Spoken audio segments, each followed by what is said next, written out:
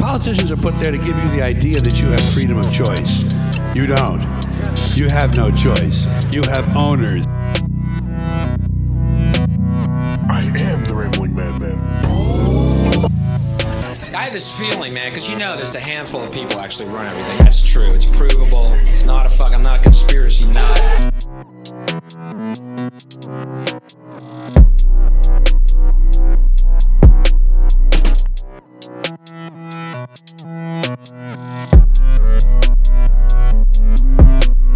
Motherfuckers are so sensitive, the whole country is turned into bitch-ass niggas. When I was little, my father was famous. He was the greatest samurai in the empire, and he was the shogun's decapitator. He cut off the heads of 131 lords. It was a bad time for the empire.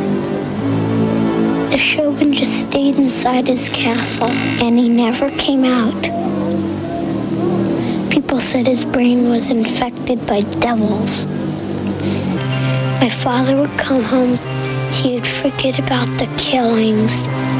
He wasn't scared of the shogun, but the shogun was scared of him. Maybe that was the problem. Then, one night, the shogun sent his ninja spies to our house. They were supposed to kill my father, but they didn't.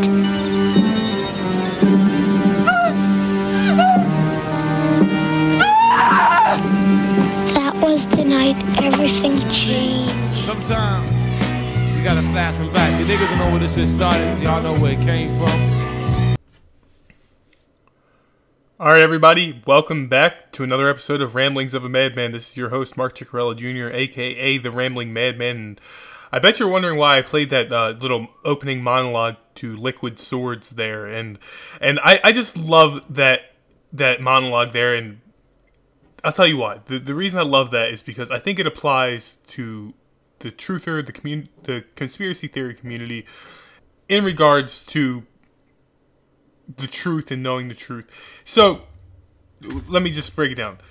I love the part when the kid, he says that his father wasn't scared of the shogun, but the shogun was scared of him. And maybe that was the problem.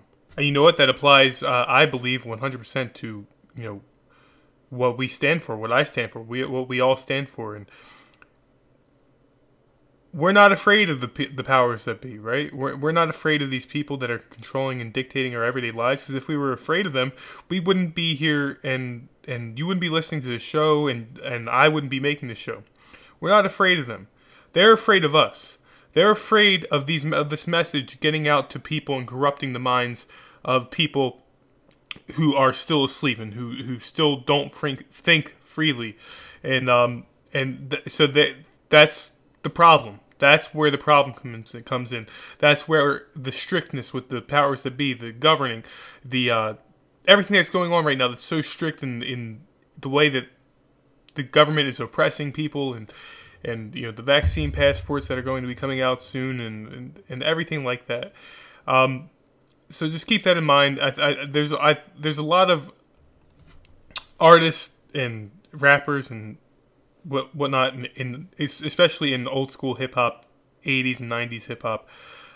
There's a lot of artists from that era, that were very, very woke. And I've mentioned this before on the show, that a lot of the 80s and 90s era hip hop artists were inspired by Bill Cooper, who wrote "Behold a Pale Horse," and he exposed so many conspiracy theories in that book. And you'd be surprised to read the list of the artists and the rappers that took that book and read it and used it as their foundation for, shit like "fuck the police," "fight the power," stuff like that was the foundation for it, those beliefs being spread into the black community. And Wu-Tang Clan was absolutely one of those artists. And you can see the shit that's in their music that doesn't always, upon your first listen, you don't always catch it or see the meaning behind it. And I don't know if anybody has seen Wu-Tang and American Saga on Hulu, but it's a tremendous show. I know it's a show, and Hollywood, and I know Hollywood is evil, but the show is very good, and there's also a lot of pretty woke shit hidden in the show, so I suggest you guys all check it out. So getting into today's episode, I do have a guest coming on today. I have the speaker. If you don't remember the speaker, he was on when we talked about the Mandela effect and a little bit about the simulation. So I brought him back on today. We had a great discussion on the simulation and what he believes kind of some of the rules are in the simulation and stuff like that. And he also spoke for a moment or two on his reaction to Amy Belair, who was my last guest last week, to something that she said. So he has a reaction to that, and it's a very interesting, engaging conversation that the speaker and I have had just the other day here, and so I'm very excited to get it out to you guys and have you hear this enlightening, eye-opening conversation. Before we get into the episode, though, I do want to mention, again, thank you guys for all listening every week. It really does brighten my day to know that you guys are coming back each and every week and supporting me. And like I say every week, I have a Patreon account. If wherever you're listening to this video, or this episode, I'm sorry, there is a link in the description to the Patreon account. There's a link in the description to my site, and there's a link in the description to my merch store. So if you want to buy some merch, every little dollar helps, whether you want to donate to Patreon or buy some merch or whatever it may be. If you feel like I'm doing a good job with this show, feel free to send a little donation my way via Patreon or buying a piece of merchandise. And we have all kinds of merchandise in the store. We have hoodies, t-shirts, we have ladies t-shirts, ladies hoodies, we have water bottles, stickers, iPhone cases, we have zipper hoodies, pullover hoodies. We have tons of stuff on there, so if you want to check the link that's in the description of this episode, wherever you're accessing the episode, whether it be on Spotify, Hulu, whether it be on Spotify, Apple Podcasts, YouTube, my site, iHeartRadio, there is a description, and in that description there should be a link to the Patreon, my site, and the merch store. So any donations that you feel I'm worthy of receiving, I'm greatly thankful for. And so without talking too much in this opening intro here, I'm going to get right into the conversation that I had with the speaker here, and I will see you on the other side. All right, so welcome back to the speaker, the first ever repeat guest of Ramblings of a Madman. Must feel wildly, popular and famous for coming on my wildly successful show 2 times now, more so than anybody who's ever been on. How are you doing? I'm doing good. We are spring breaking it right now. They dropped some restrictions in our state, and people have gone insane. The roads are packed. Everybody's going this way, that way, traveling here, there. Awesome. You love to see it. And people are having a good time. The hotels are packed, and we had a little hotel snafu, but shout out to Hilton, a little plug there. They took care of us and got us all straightened out, and we are very much blessed now with the rooms that we have. So we're very happy. Awesome, man. I'm glad to see that. Glad to hear that. Glad to hear that people are getting out. And I was not paid to say that. I just, But, took care of us. If Hilton Hotels does want to sponsor this show, Rambling Podcast 2021 at gmail.com for all advertisement inquiries. But hey, and maybe you'll get free Hilton, stay anywhere you want in the country. Yeah, maybe. Are you going to sell out? Are you going to sell out eventually, or? I sell out eventually. I was actually had a conversation, or more, not so much of a conversation, but a quick, exchange of words with my dad We went to the gym together we go to the gym together fairly often, but a few weeks ago we were talking about my podcast and other podcasts, and my dad was like, well, it would be crazy if you could get as big as Joe Rogan and make money like he does. And I was like, yeah, but I'm not really I don't really want to be like Joe Rogan. And Right. and he was like, what, you're crazy, all the money. He was like, yeah, but I'm not trying to sell out. He's like, but that's a lot of money. I'm like, yeah, I really don't care. And there is a price. Exactly. I don't care what anybody said. Yeah. I think Dave Chappelle said it best when he said, when somebody offers you that kind of money, they own you from that. Once you accept it, they own you. Yeah. I think he said that in the interview he had with Oprah. Yeah. And that was a crazy interview, dude. So he was right. You're literally selling your soul. Yeah. You're selling your sovereignty over to this large corporate entity, Yeah, exactly. That is the sad state of our entertainment business. So, of course, and anything. It's like, especially since I started talking to you, I've really come into thinking more about the simulation theory. I can't say that I'm like a full on believer of it yet, but like the more and more I think about it, the more and more it makes sense. And the one of the things that scares me is like in regards to the simulation theory is the fact that like so many people could be like fake and like AI, mm-hmm.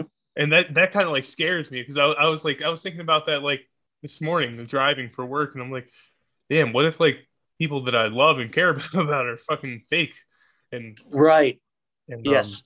Yeah. Matter of fact, there's a really, I don't want to call it excellent documentary. It's a good documentary, and it's on I think it's on Amazon. Don't quote me on that. If it's not on Amazon, it's on Netflix or one of the other streaming services, but I'm pretty sure it's on Amazon. You may have to rent it, but it's one of those low rental ones. It came up as a suggested, believe it or not, to me, a suggested documentary that I should watch, and it's called A Glitch in the Matrix. And it's a really good very good basic baseline documentary to watch explaining the simulation theory. And it uses a lot of crosscuts of quotes from famous people, Elon Musk and physicists and scientists, and then it does graphics. And the only problem I have with it is that I think the documentary makers put themselves in the documentary, but they disguise themselves with an avatar.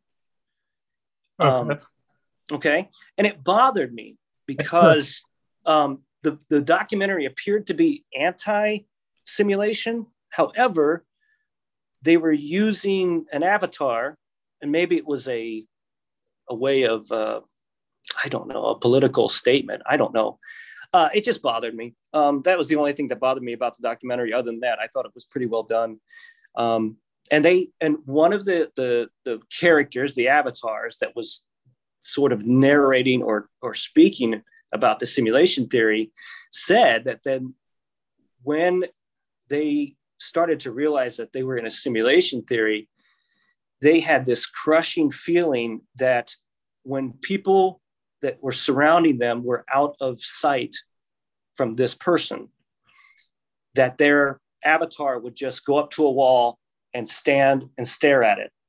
And he could picture everyone outside of his line of sight just finding the closest wall and staring at it until he approached. And as soon as they came into line of sight, they reassumed their character, they reassumed their activities.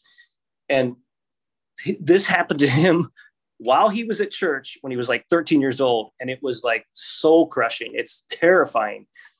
Wow. I have no knowledge based on what I know. And I would like to preface, everything I say, I would like to say at the beginning of every single sentence to the best of my knowledge, but I don't want to repeat that over and over again. Mm-hmm. So from this point on, if everybody would just put that in their mind that Mike is saying, to the best of his knowledge, X, Y, Z, and then I'm going to give everything as a fact from this point on. So it just speeds things up. I hope that's okay. But yeah, that shouldn't be a problem. To the best of my knowledge. Yeah, to the best of Mike, the speaker's knowledge, these are the facts as he sees them. And yes. This is the way I understand it. There are CPUs. Okay. Let me use Grand Theft Auto as an example. When you're in Grand Theft Auto, you join a server, and within that server, there are online players, and then there's CPUs that wander the streets. The EMTs, the fire response, the police, those are all CPUs. And you can walk up to them, punch them, rob them, interact with them, and they will have a programmed response to that situation. And you can obviously tell that they're a CPU. And there's online players that will actually try to disguise themselves as a CPU, but they kind of forget that there's a little, they can go incognito, which I think is really cheap. But isn't there a mod for the PC version of the Yes. game that lets you Yes. become an NPC? yeah, and it's really frustrating because they'll just pop up all of a sudden and then kill you and then run off. Grand Theft Auto is a brutal reality, but I like to use it as an example because there are CPUs in there. And just like that, there are CPUs in this reality. And the reason that the simulation has to do that is because it uses CPUs to kind of guide you in making choices. Does that make sense? Yeah, of course. Right. It could be someone that just comes into your life briefly for 5 minutes, but that 5-minute exchange makes you decide door A or door B. And the simulation sent that CPU there for that little, and that's all it's programmed to do, is to make that comment or to make that suggestion and then move out of your life and see how you respond. Because even though we have free will, the game likes to throw you Easter eggs and hints and guides. We actually have guides. That's a whole nother story, and welcome to go down that road if you want. But yeah, so to answer your question, there are some. However, I can assure you from my own experience that the most personal ring around you are not CPUs. There are real entities behind those individuals. Okay, so that is pretty comforting. That's why you have that connection. Okay, there's you can feel the difference when you encounter a CPU after sort of embracing this idea. Once you embrace the idea, it sort of embraces you. It engulfs you. That's the downside of it. Once you see, we spoke last on Sunday morning, Easter morning, and so one of the things we talked about on Sunday morning was you're explaining to me the plot of 2001: A Space Odyssey. And you're telling me how the computer system, it didn't have compassion, right? Right. And so I got stoned on Easter Sunday. Good for you. That afternoon, but it didn't turn out to be good for me because the weed brought out like severe anxiety. And see, that bothers because I don't want to. That's the thing about this information. No, it's not your information in particular. It's literally like every time I smoke weed since the past 2.5 years, it's just been fucking horrible for me, and I don't know why I keep trying to do it and see if it's going to be different, but it's just absolutely not. But one of the things when I was stoned and like I was having this anxiety attack, and I was thinking to what we were talking about earlier, and I was thinking about how you were talking about how Hal didn't have compassion, and I was wondering. I was sitting there talking to my brother because my brother was standing next to me because he knew I was not feeling too hot, and you could tell he was having a compassionate moment, and I was like, okay, so he's not a CPU. That's literally one of the thoughts I had. He's not an AI because he's having compassion right now. Yeah, that's a very good gauge. I think that's an excellent gauge.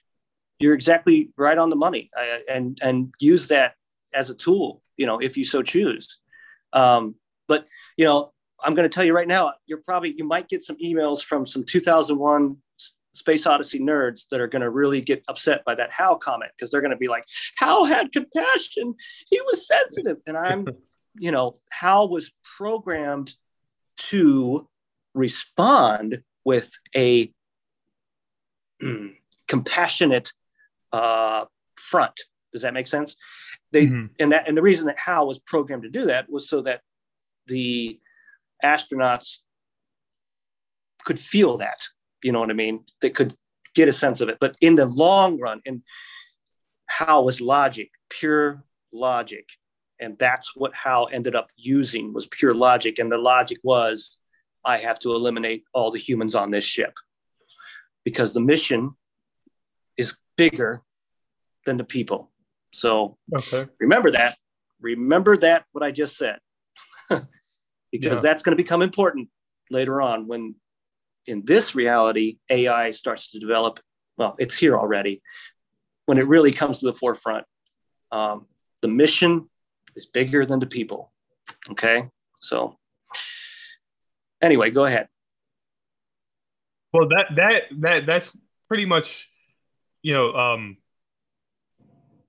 that's a good way of looking at it. The mission is bigger than the people, and that could fit in a number of different ways and apply to a number of different scenarios within, not even just the simulation theory, but like the conspiracy community, the spirituality community, and but yeah, I like that a lot. And what do Christians, when they go across the sea, or they go into South America, or they go to the third world countries, what do they call it? Missionaries. Right? Yeah, missionaries. They're on a mission. Yeah, exactly. And speaking of Christianity and other spiritualities and stuff like that, one of the things I remember you were messaging me about Amy, my last guest, and one of the things I always love to discover or find out, like in regards to spirituality, is I love when I come across these overlappings, for example, like all the Judeo religions overlap in some way or another, and you can go back and say even Christianity itself is is pretty much just the same thing as like Egyptian sun worship and stuff like that. And so I love when you can find all these similarities in spiritualities and religions and stuff like that, and it kind of makes me feel like good in a way, meaning in so that there's something a lot bigger than just these individual sects of spirituality. And I don't know why, but it's comforting to me to think about that.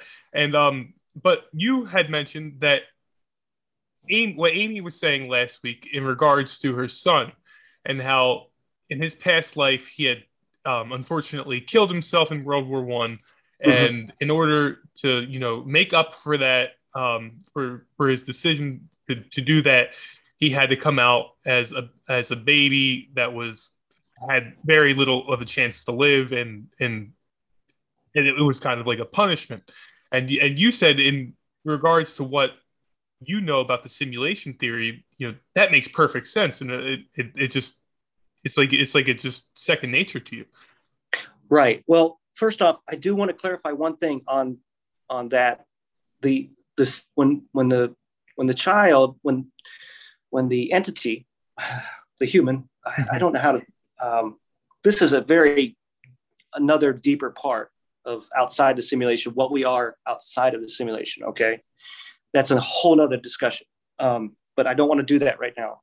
But when this person ended their life in World War I, it wasn't a punishment.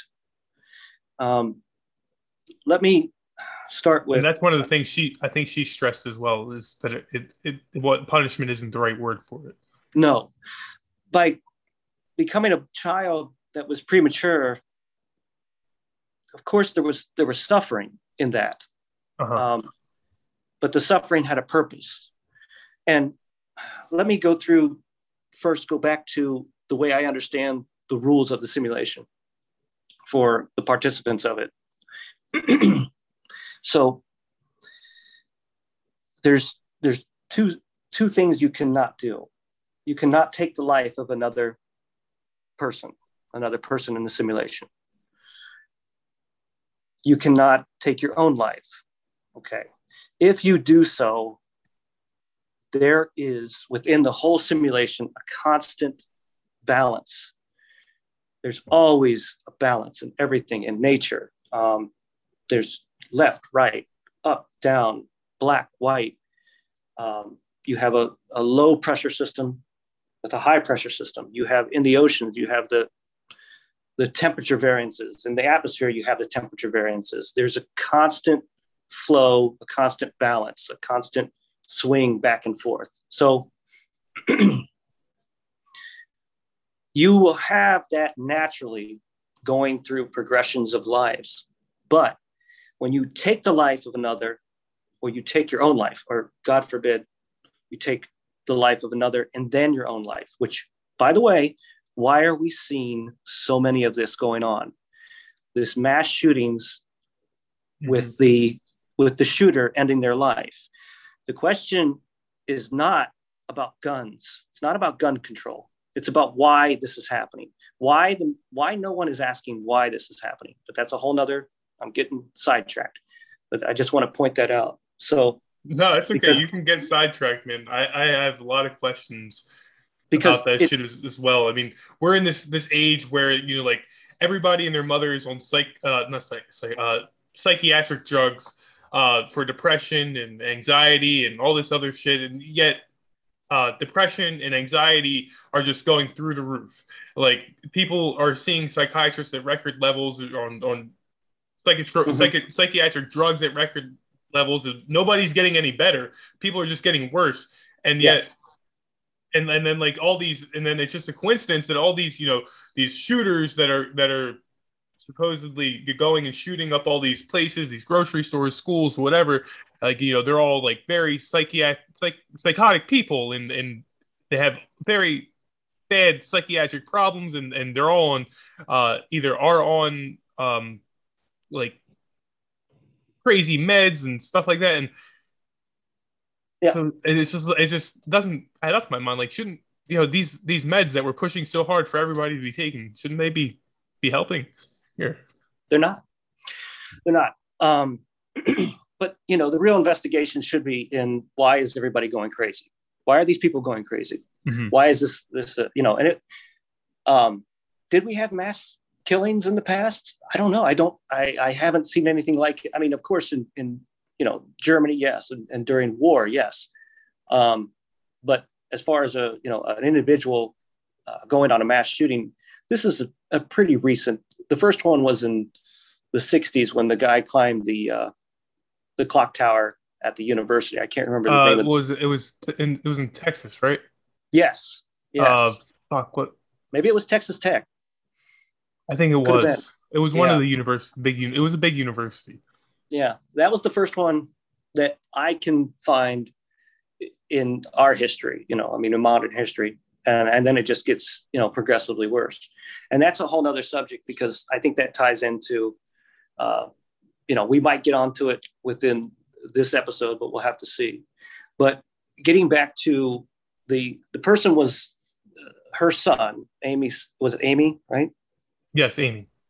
Amy's son was in World War I and was in a horrible situation.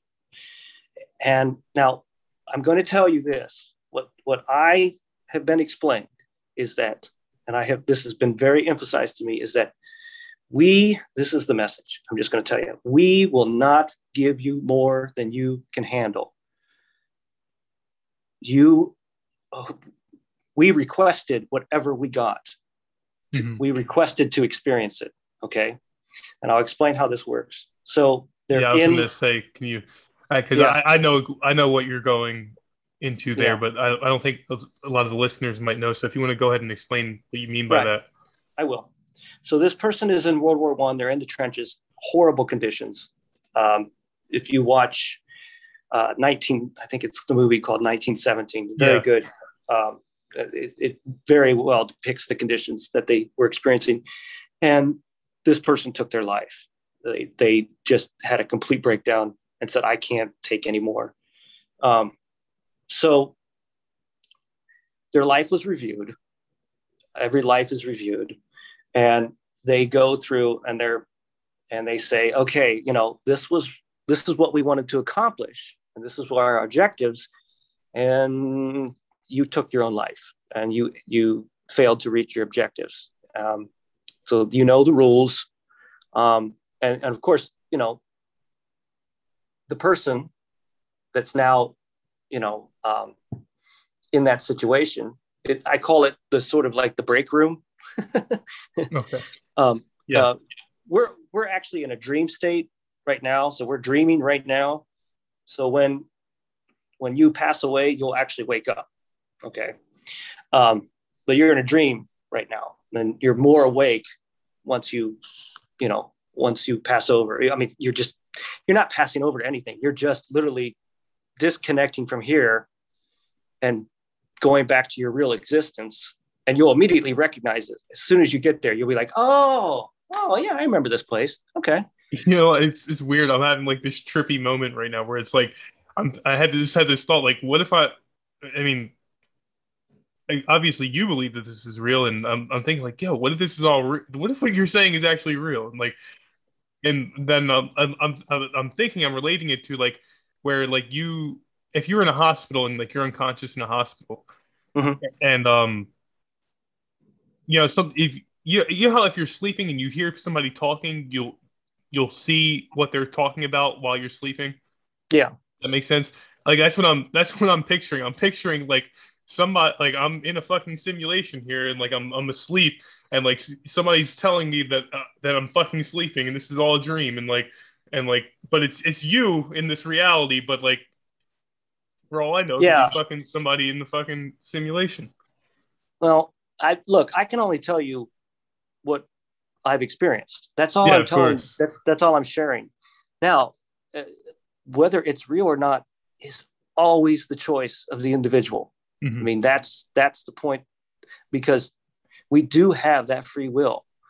The creator of this simulation wants us to know how to play the game, because it reaches its objectives. It has objectives, and it wants to reach those objectives. So it benefits the creator, who's actually playing the game through all of us, to kind of kick it up a notch. And that's what it wants to do. It wants us to level up, if you want to think about it this way, the way I was shown is that, and I'll get back to Amy's son, but let me just throw it out this way. So I want you to picture a field of telephone poles, but they have no wires connecting them, okay? And each telephone pole has a tarp, and the tarp is spread out across the field also. But where each telephone pole is, there's a hole in the tarp. Does that make sense? So the telephone mm-hmm. poles are sticking up out of this tarp. And at the top of each telephone pole is a pulley system, and the pulley system reaches down and is connected to the tarp. As one pole starts pulling up the tarp across the ground is going to raise up. And as that raises up more and more, it's going to naturally pull that tarp up to the surrounding poles. Does that make sense? Yeah. So that tarp's going to go naturally higher for the surrounding poles. It's going to raise them up. And they're going to be like, what the hell is happening? So that's the way this system works, is that as I level up, and by sharing this information, okay, because I'm actually being selfish right now. To be honest, this is a selfish act, because I have been told, hey, listen, if you do this, you're going to jack your levels up in the game, okay. and you're going to unlock this perk, and you're going to, I don't want to say weapons because it's not like Grand Theft Auto, but people that play online games are going to completely understand what I'm saying. You're going to unlock this perk and this ability. And that's exactly what's happened in my life. It's just, and I had to get to a certain point where I felt safe enough to share it, because I had to make sure that everything I said was so rock solid that nobody could say, you know, you're full of shit. You know, so I had to walk it like I talk it. And I had to have my life be at a point where I could say, I've applied this formula and look what's happened. And then I leave it up to the individuals that hear the message to do what they want with it. That's all I can do. But the fact that I'm sharing it helps me. It helps the creator. You know, the only other choice is to not follow the purpose. And unfortunately, there's people that do that on purpose. There's a whole reason for that. But, you know, I don't recommend that path, but people have the free will and the choice to follow that path. You know, they can either say, no, I don't want to follow the rules. I don't want to follow the program. I don't want to follow this predetermined destination or whatever it is. It feels like, and that's fine. They have that choice. Just be prepared, because the game will work against you. That's the unfortunate, you know, thing. It's just like a game that has a purpose and a program and an objective. If you work against the game, you're not going to get anywhere in the game. Does that make sense? Oh yeah. Yeah. It makes perfect I mean, sense. What I was told explicitly was, everyone takes life too seriously, but they don't take the game of life serious enough. We want you to show them how to play the game, how to unlock the Easter eggs, find the Easter eggs, find the cheats. Let them choose to use it if they want, but we need more people to learn how to play this game. That's the assignment that I have. And that's all I can do. And if I don't do it, I'm telling you, I can feel a difference. I can feel a difference, especially when I was ready and I resisted. It was pretty dramatic. You know what I mean? Yeah, I can. Yeah, I can tell it was pretty dramatic. And so, do you mind if I throw some questions at you about this in regards to the simulation? Sure. All right. So, a big thing for me in my personal life is synchronicities and like repeating numbers. And I think I had mentioned this to you before, but one of the things that I see every single day, multiple times a day, is 444, 444, triple fours. Yeah. And I wake up early because I go to the gym early before work. So I try to get to the gym by 5 a.m. So I almost always look at the clock at 4:44 a.m. For some reason or another. It's not like I'm like, 4:44 is coming up, I gotta look at it. It's just I just tend to pick up my phone and it'll say 4:44, or if say I'm not going to the gym in the morning and I can sleep in, I will still wake up at exactly 4:44 a.m. Yeah. And I'll go back to sleep, but for some reason I woke up at 4:44 a.m. And in the evening, always in the evening, I always see 4:44 p.m. Just like I'll always see it throughout the day, like randomly, like if I have to go to a certain address, sometimes like the address for it seems like, oh, that's no big deal, but no, it just feels special for some reason. Right. And even so, I bought a car recently. I bought a 1988 Lincoln Town Car, and nice. and I love the car, and I saw it, and I was like, I have to have it. And I drove it. I love the way those older big boat cars drive, and I was like, I have to have it. So I bought it, and I put a deposit down on it, and I was like, I'll be back with the rest of the cash. And I come back with the cash to sign over the title and all that. And the address of I didn't notice this until like I was walking in to like sign the papers, and right there on the door it says 444, and I'm like, it's just almost like it's like too weird. Like I saw this car that I just had to have, and then I'm so excited about it, and I come back, and all of a sudden the fucking address on the door is 444. And I know, a lot of people like who aren't into this type of shit will hear this and be like, dude, you're fucking a lunatic. Like it's no big deal. It's just the address. But no, I know there's some significance behind that. Right. Well, first off, you would be, I think you would be amiss in assuming that people are not familiar with this phenomenon, because it has increased recently so incredibly. Mine personally is 1111, and there's a whole community of people around the world that see 1111 everywhere, and mine come up all the time. And what you want to do in that case, what I recommend, what I did was I went into Google and just go into the numerology websites and type in what the number 4 means, what the number 44 means, what the number 444 means. And I think what you'll find is that you'll start getting your answers that way. And the reason being is that the base of this simulation is mathematics. Mathematics forms the atmosphere. It forms the entire three-dimensional reality that we're experiencing. Mathematics has to be involved.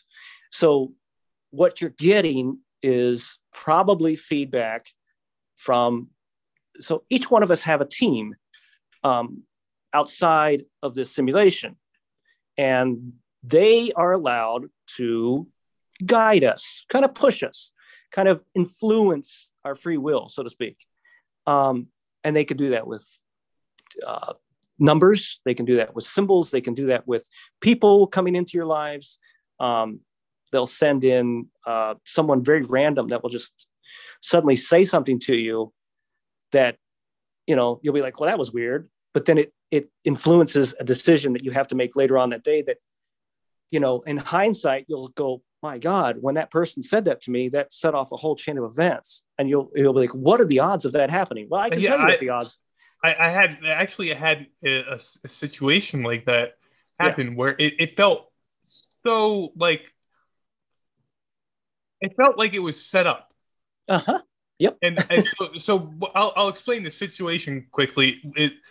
I made it publicly known that I worked at a transmission shop that I did not like working there. The owner was a very big asshole. I mean, I talked about this on my show, but one of the Saturdays that I was working, it was just me and one mechanic that were at the shop, and mechanics, working away on a car in the shop, and I'm manning the front of the business and for customers, phone calls, making bills, and giving customers their keys when they come to pick the car up.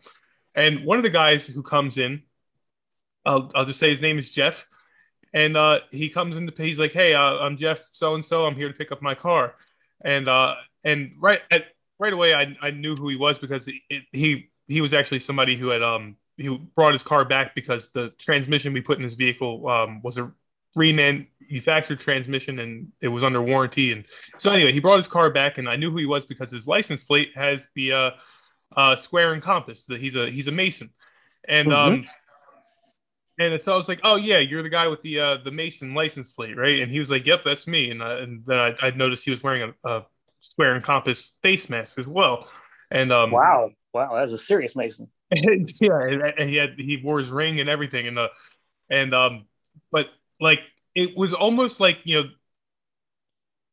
way I saw it was like in a video game, like when you walk into, like, how sometimes you walk into like you'll be playing a video game and you walk into a certain area and a cutscene starts. That's exactly what it felt like to me. Like he entered the room and it was like this cutscene started, and like we ended up having an over an hour long conversation on masonry and Freemasonry and the secrets of it, and he even tried to sponsor me. He was like, yeah, if you want to join, I'll sponsor you. I'll get you the pamphlet of information. I'm like, no, I'm cool. I don't really want to join. I did record a lot of the conversation. He doesn't know I was recording, but I I'm sorry. I don't mean to laugh. That was dangerous. But I did record it, and that was bold. I wasn't gonna, not take the opportunity to have this conversation with a Freemason. He's a 33rd degree. He's a 31st or 32nd degree. I'm sorry, Master Mason. Yeah. And but anyway, the whole situation seemed like it was kind of like preordained or predestined to set up, and it was like a cutscene that like I couldn't get out of if I wanted to, and luckily I found the information interesting, and I don't believe that he's an evil person or whatever. But he did seem kind of like fake, or like a robot reading a script or something, to be honest. And it was just like a weird situation like that, where it felt like like a fucking video game cutscene, and it kind of freaked me out, but it was also pretty cool. I'm not gonna lie. Right. And hopefully the freaking out part will get less and less as if you encounter more and more of these type of situations, because the main thing you want to do in those type of situations is just kind of say, okay, what's happening here, and what purpose does this have, and why did I hand? Because everything you're experiencing, you sent to yourself. That's the way the system works. It has to respond to something that you, on a conscious level or on a subconscious level, have requested. And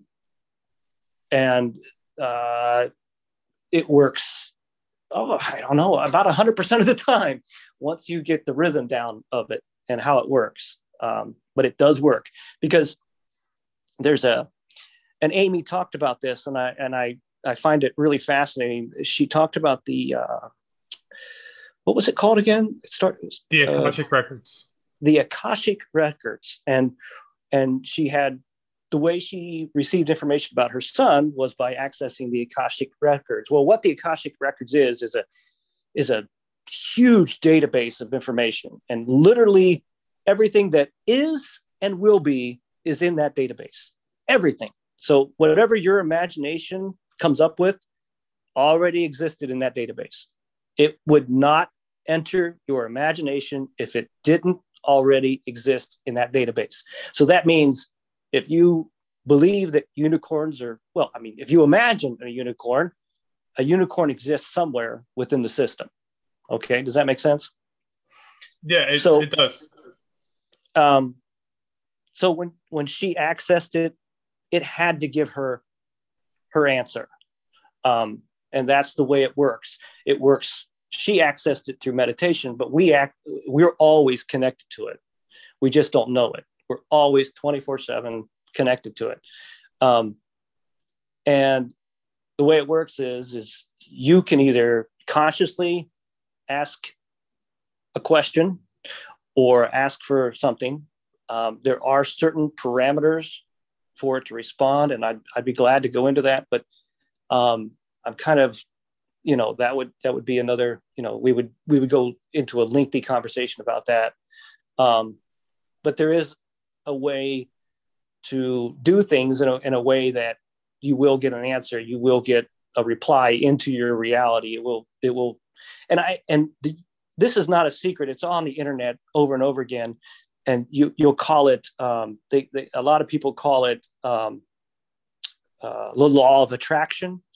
It's not the law of attraction. It's the law of creation. It's the way the system works is you are creating your reality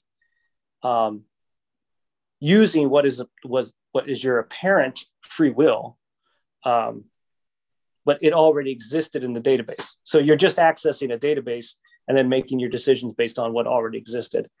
In the movie The Matrix, the second one, I don't know if you've seen it. She tells. Oh, God. I've only seen the first film. Okay.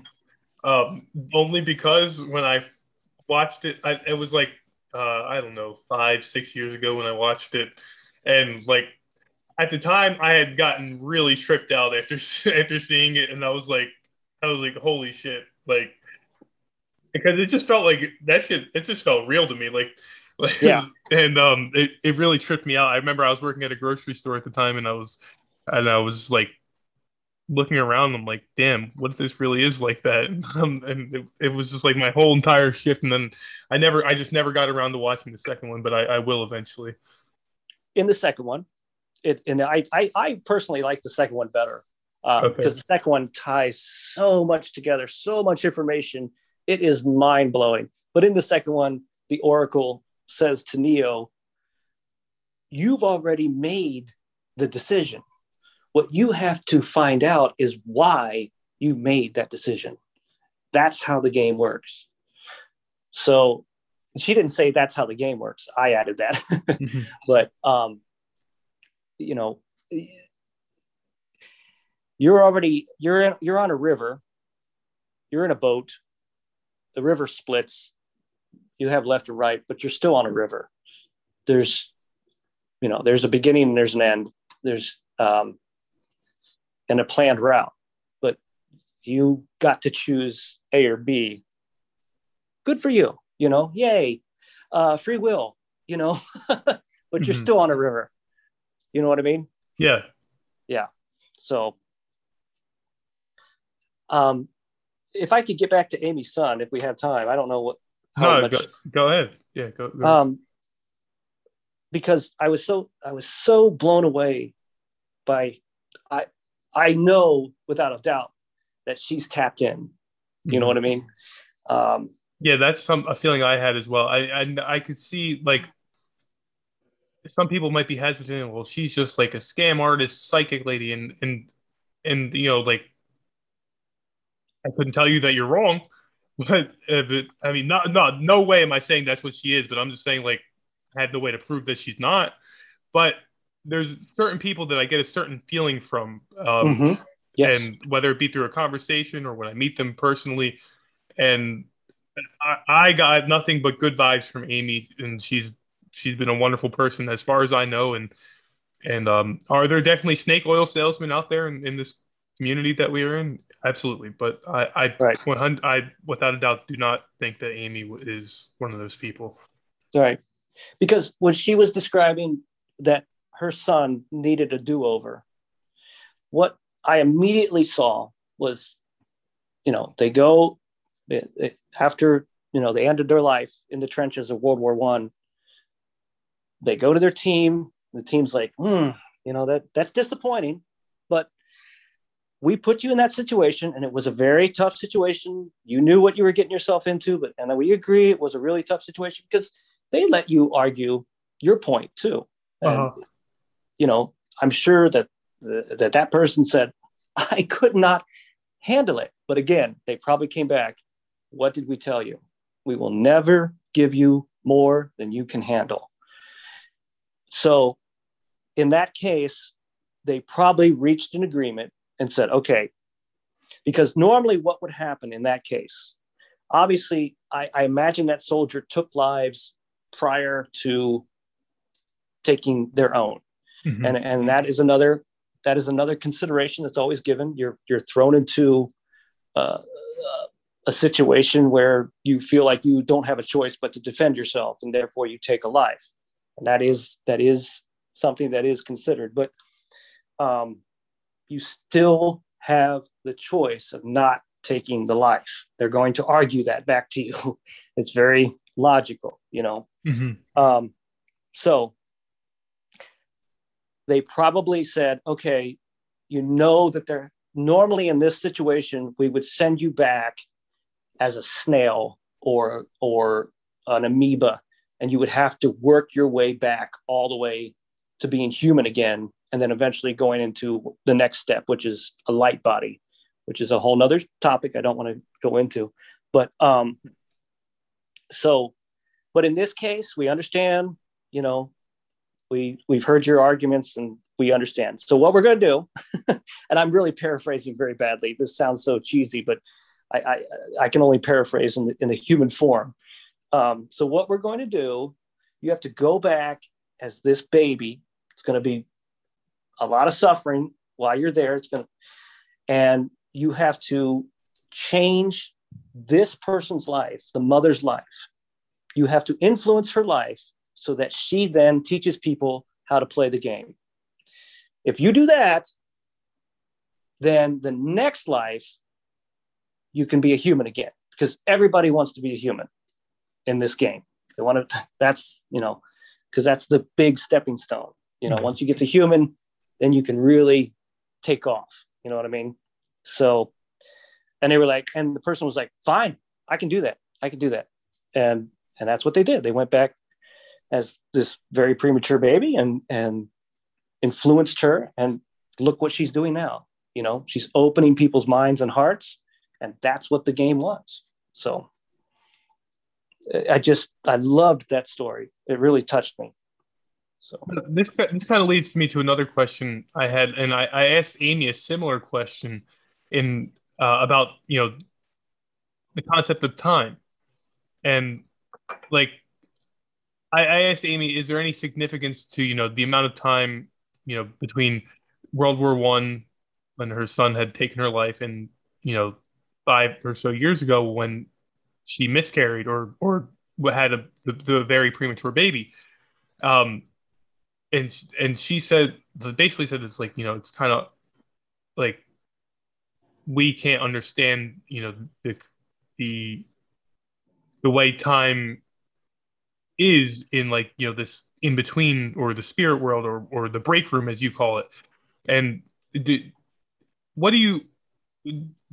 it possible, like, that, like, somewhere out there that, like, in a different alternate universe or reality, that like, in that reality it's 1917? Oh yes, because what I'm thinking of, like, is like, the simulation theory sounds like so, like, super futuristic and advanced.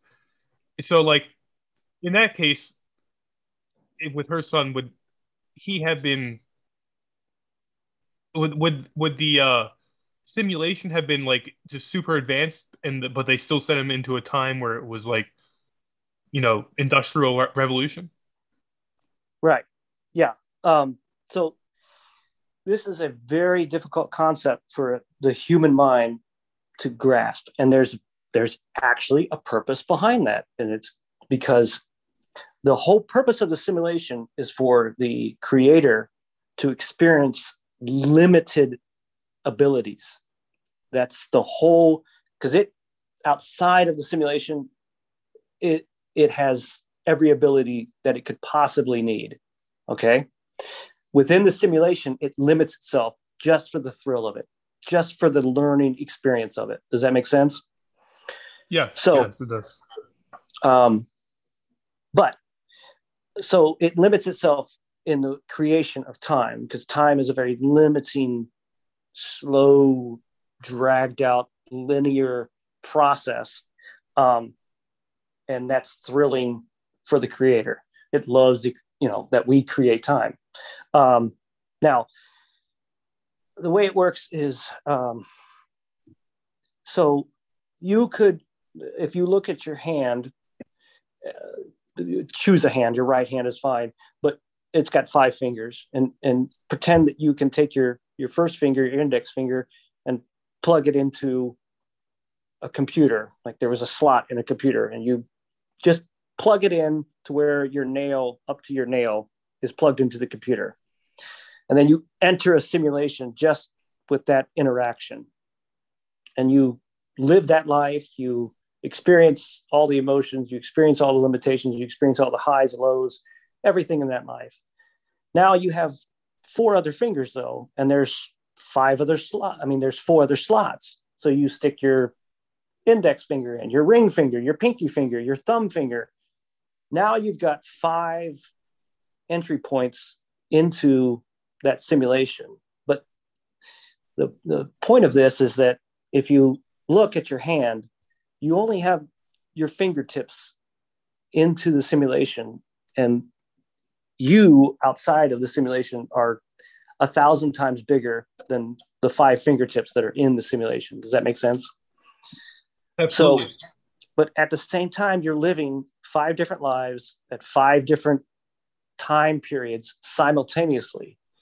Now, to this day, I still don't understand how our consciousness is focused individually on each and every one of those lives that one individual can experience. How it does that is beyond my brain capacity. I don't know if I'll ever have the answer to that, because it's a computing thing that is beyond my human understanding. But it does. Somehow it focuses our consciousness so that we experience all 5 of those lives. And it could be up to 10 lives. I don't know how many lives we're experiencing simultaneously, but somehow we are. Because if you look at your hand, your 5 fingers eventually connect at the knuckles and then connect to you. And that's the analogy I have for that in a human form. That's the only way I can describe it.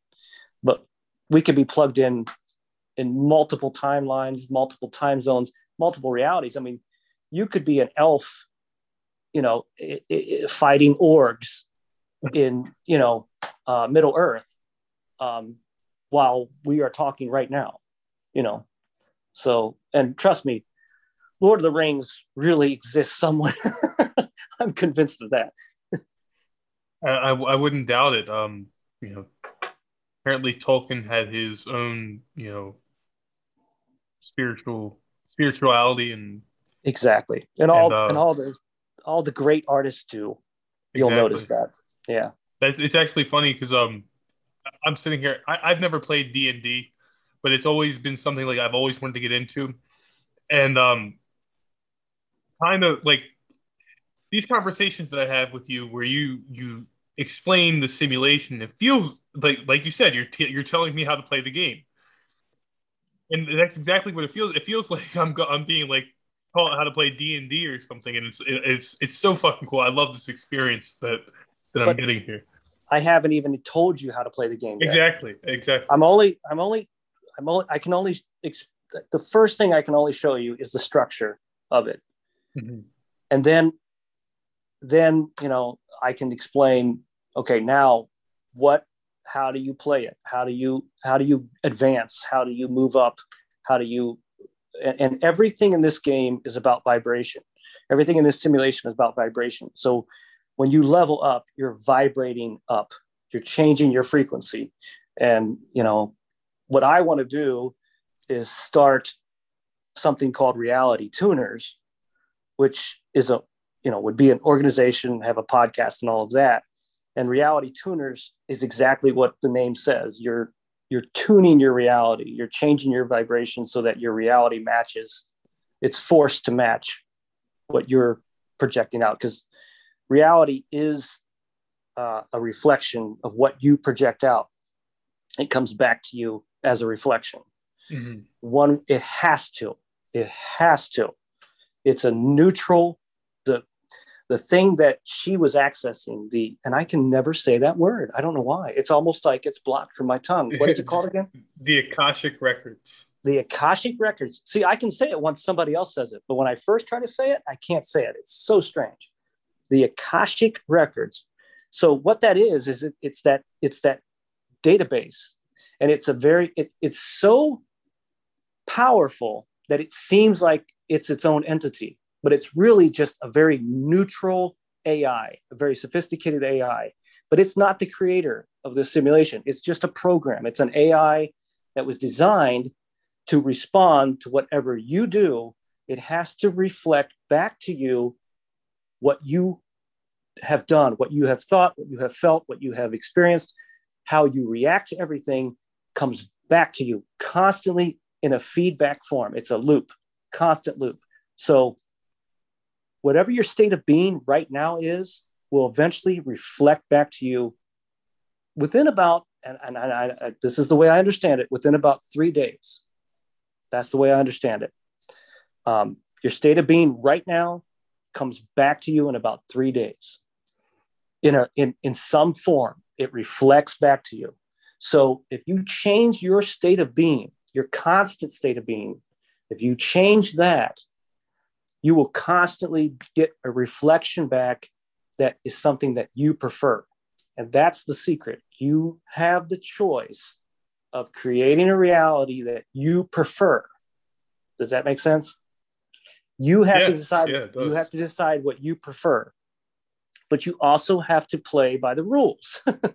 So there are rules, and there's codes and moral codes and all of that. And that, that's a whole nother discussion, but it is a game. And just like a game, there's rules and there's objectives and there's experiences, and it's exciting, and it can be fun or it can be frustrating, So if somebody, is struggling right now, I try to tell them that, and this is the part that, I don't want to be a guru. I'm not supposed to be a guru. I'm supposed to be the speaker, which is basically just like a Bluetooth speaker. When you connect your Bluetooth speaker, whatever the internet is projecting to it, it has to project that out. It's just a speaker. And that's what I'm supposed to be. I'm just supposed to be a speaker. So whenever I go down the guru advice, I immediately get uncomfortable with it. And that's by design. So I'm not gonna talk about if somebody's struggling right now, because if I give the information the way I'm supposed to give it, they'll figure it out themselves. Does that make sense? Of course, yeah. Yeah. So anyway, we've probably gone over the time limit. It's been about an hour, yeah. And I don't like to do like crazy long episodes because, just because people tend to lose interest. Yeah. And no matter what the topic may be. Yep. And but it's been another fantastic, hour and some change with you. And like I said before in my last episode, you're always welcome as a guest in this show. I believe in signs, and I believe in like when weird shit happens, and there's maybe I look for signs too often, but I forget exactly why you had messaged me on Reddit when you had first messaged me. But I did not expect it to turn into having a friend who would be right passing along this information, and I don't know, maybe I tend to make something out of nothing more often than I should, but nonetheless I do believe that there's a reason why I chose to respond to your message on Reddit. And there's a reason why it led to, you coming on the show twice, having these great conversations. And I'd love to keep working with you in the future, and keep having conversations with you on and off of recording. And, go ahead.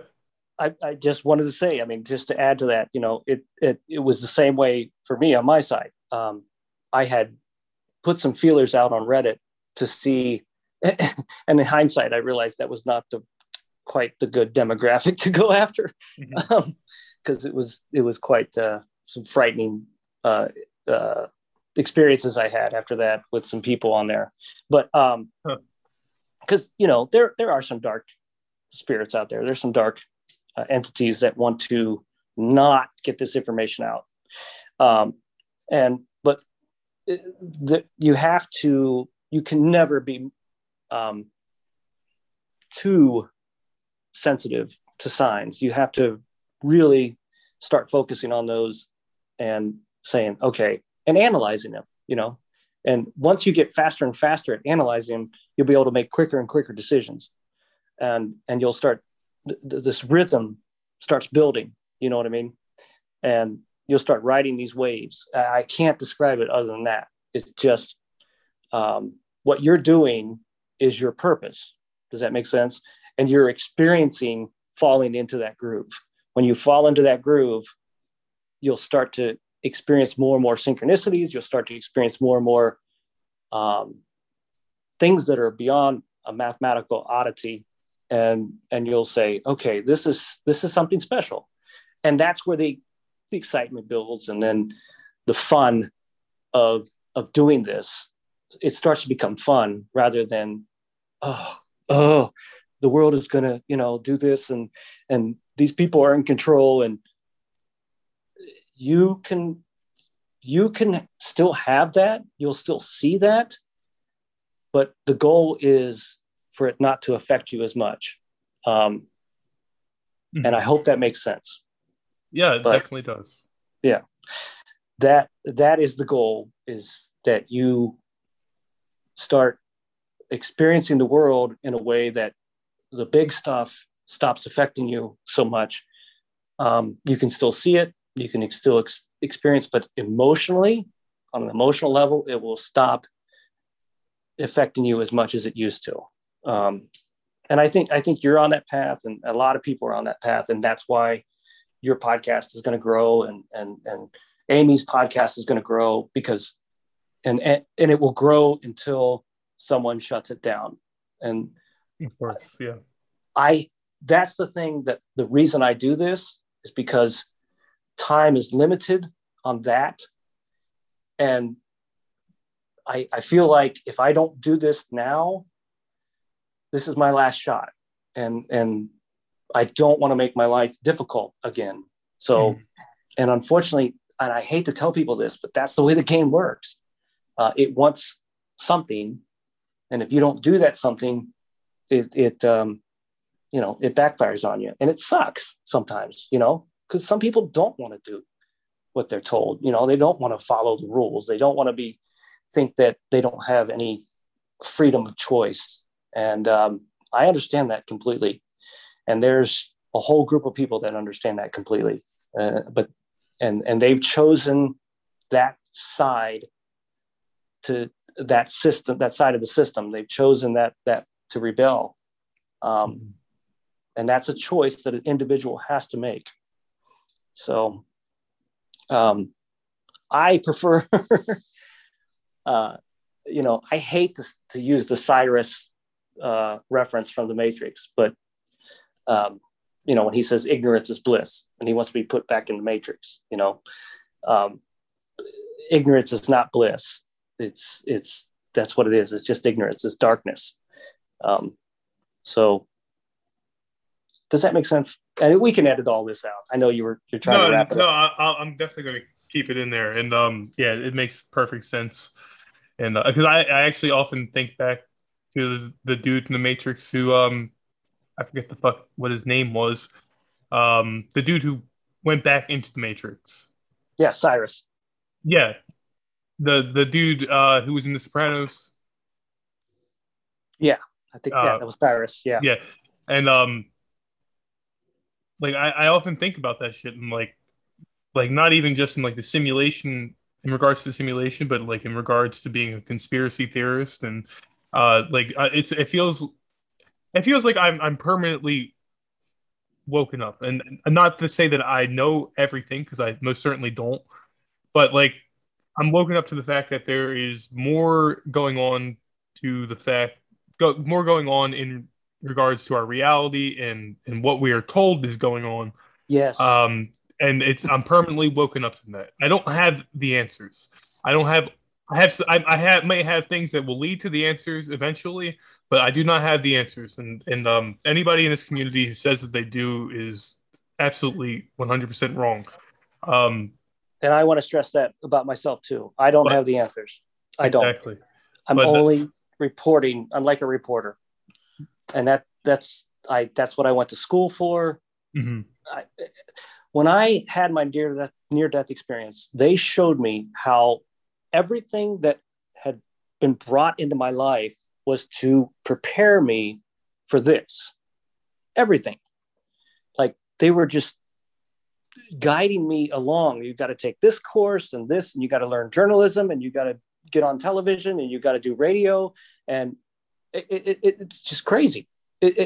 When I think back, I'm like, I get sad sometimes, because I'm like, was any part of my life really me? And until you can learn how the system works, it's not. But once you learn how the system works, that's when freedom just opens up. Mm-hmm. And you're like, okay, I can manipulate this. And that's the gift. That is the gift you have in the simulation, is you can manipulate the simulation. It's the only gift you were given, but it is a very powerful one. And on your logo, on your coffee cup that you sent me, I've always been curious why you wrote "We are all gods" on the other side. Because I had been really into Gnosticism, and I not necessarily 100% believed in it, but when I read about it and I looked into it, and I kind of equated it with, there's similarities to that in like Buddhist teachings and stuff, and like this hidden knowledge that that these religions seek to find, mm-hmm. like Gnosticism, Buddhism. I believe that the knowledge that they try to find, or in regards to Gnosticism, it's the knowledge that was hidden from Adam and Eve in the Garden of Eden. And I believe that the reason why the God of this reality, or I not necessarily believe, but I like the idea that the God of this reality hid that secret knowledge from us so that we would need him. Mm-hmm.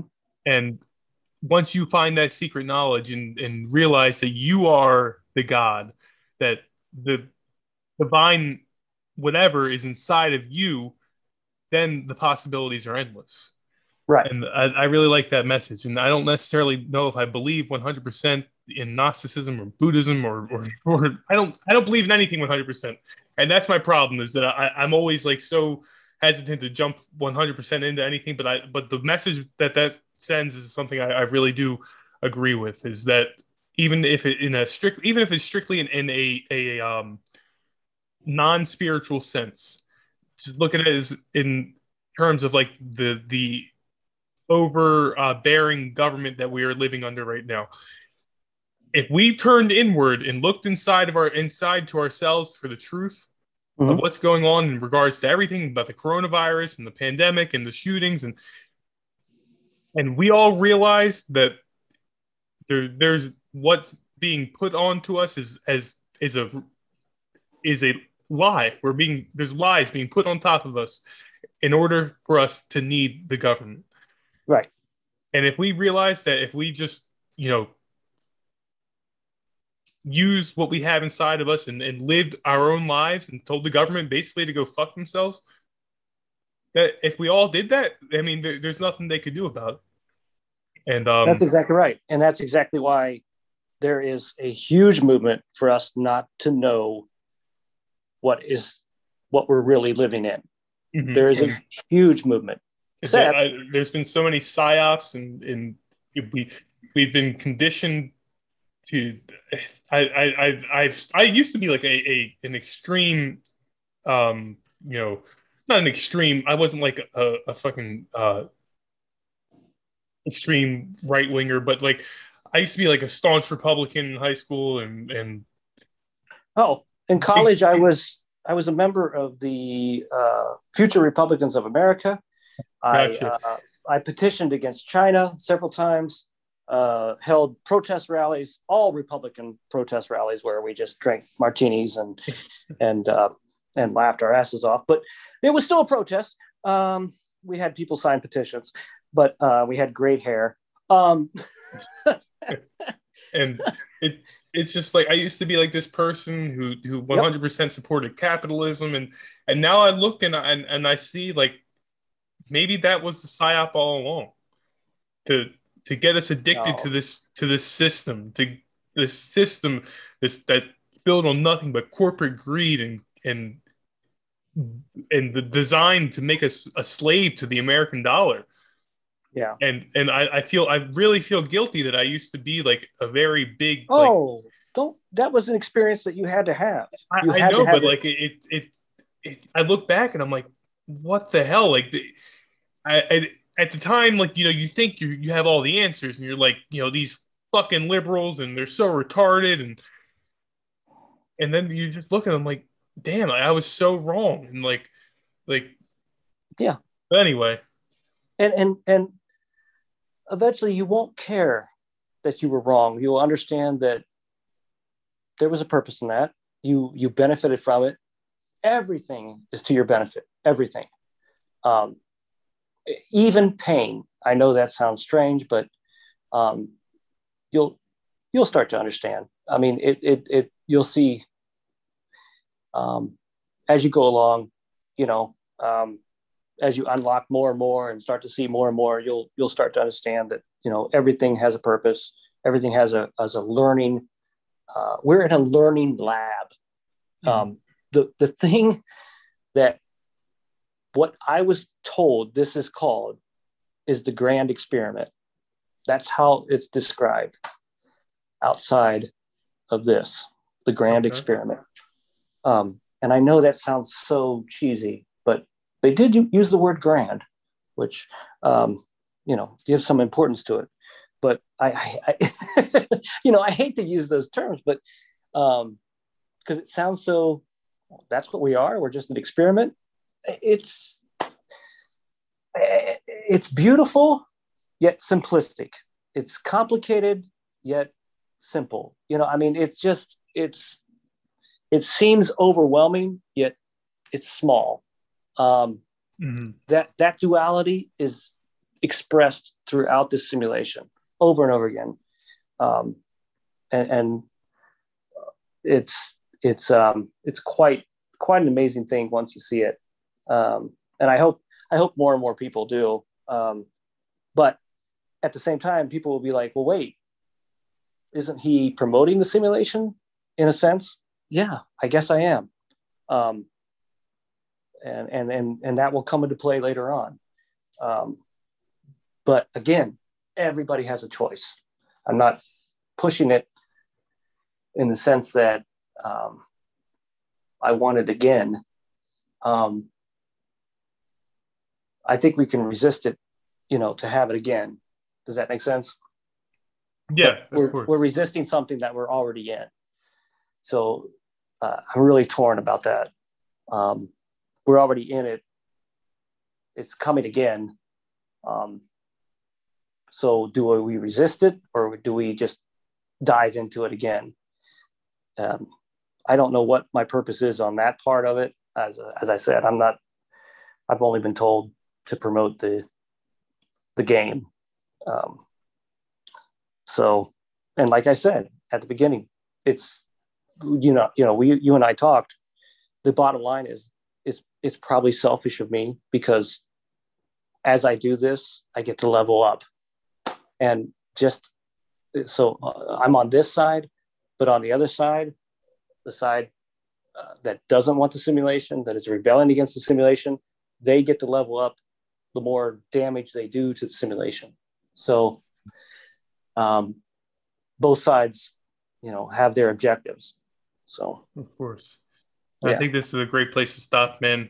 Again, okay, man. Thank you for coming back on the show, and we're definitely going to be in touch more. We're going to talk more, and you know, like I said, if I think I told you before, I plan on taking like breaks every 10 episodes, maybe, you know, doing like, you know, little 10 episode seasons here, and if I can get you as a recurring guest like once every season, that would be fucking awesome, man.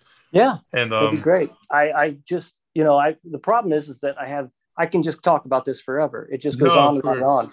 It just goes deeper and deeper, and it's exhausting, but I feel so much better after talking about it. I cannot describe to you how therapeutic this is, because I've been holding this in for so long that it was crushing me, just crushing me.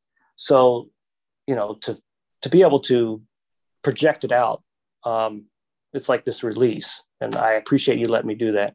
So yeah, man, not a problem. So you know, stay safe. Yep. Keep on speaking, being the speaker, and you know, we'll be in touch. Okay, sounds great. And when I get my stuff rolling on my podcast, you are definitely going to be the first guest. All right, man. All right. See ya. Sounds good. Thank you. Bye.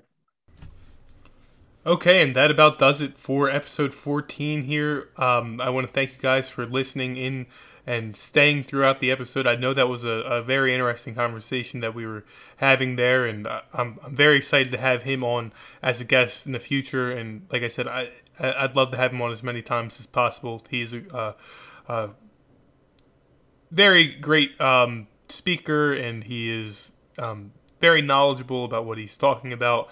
And whether you believe in the simulation theory or not, you can't say that what he has to say isn't at least eye-opening and interesting and deserves some thought.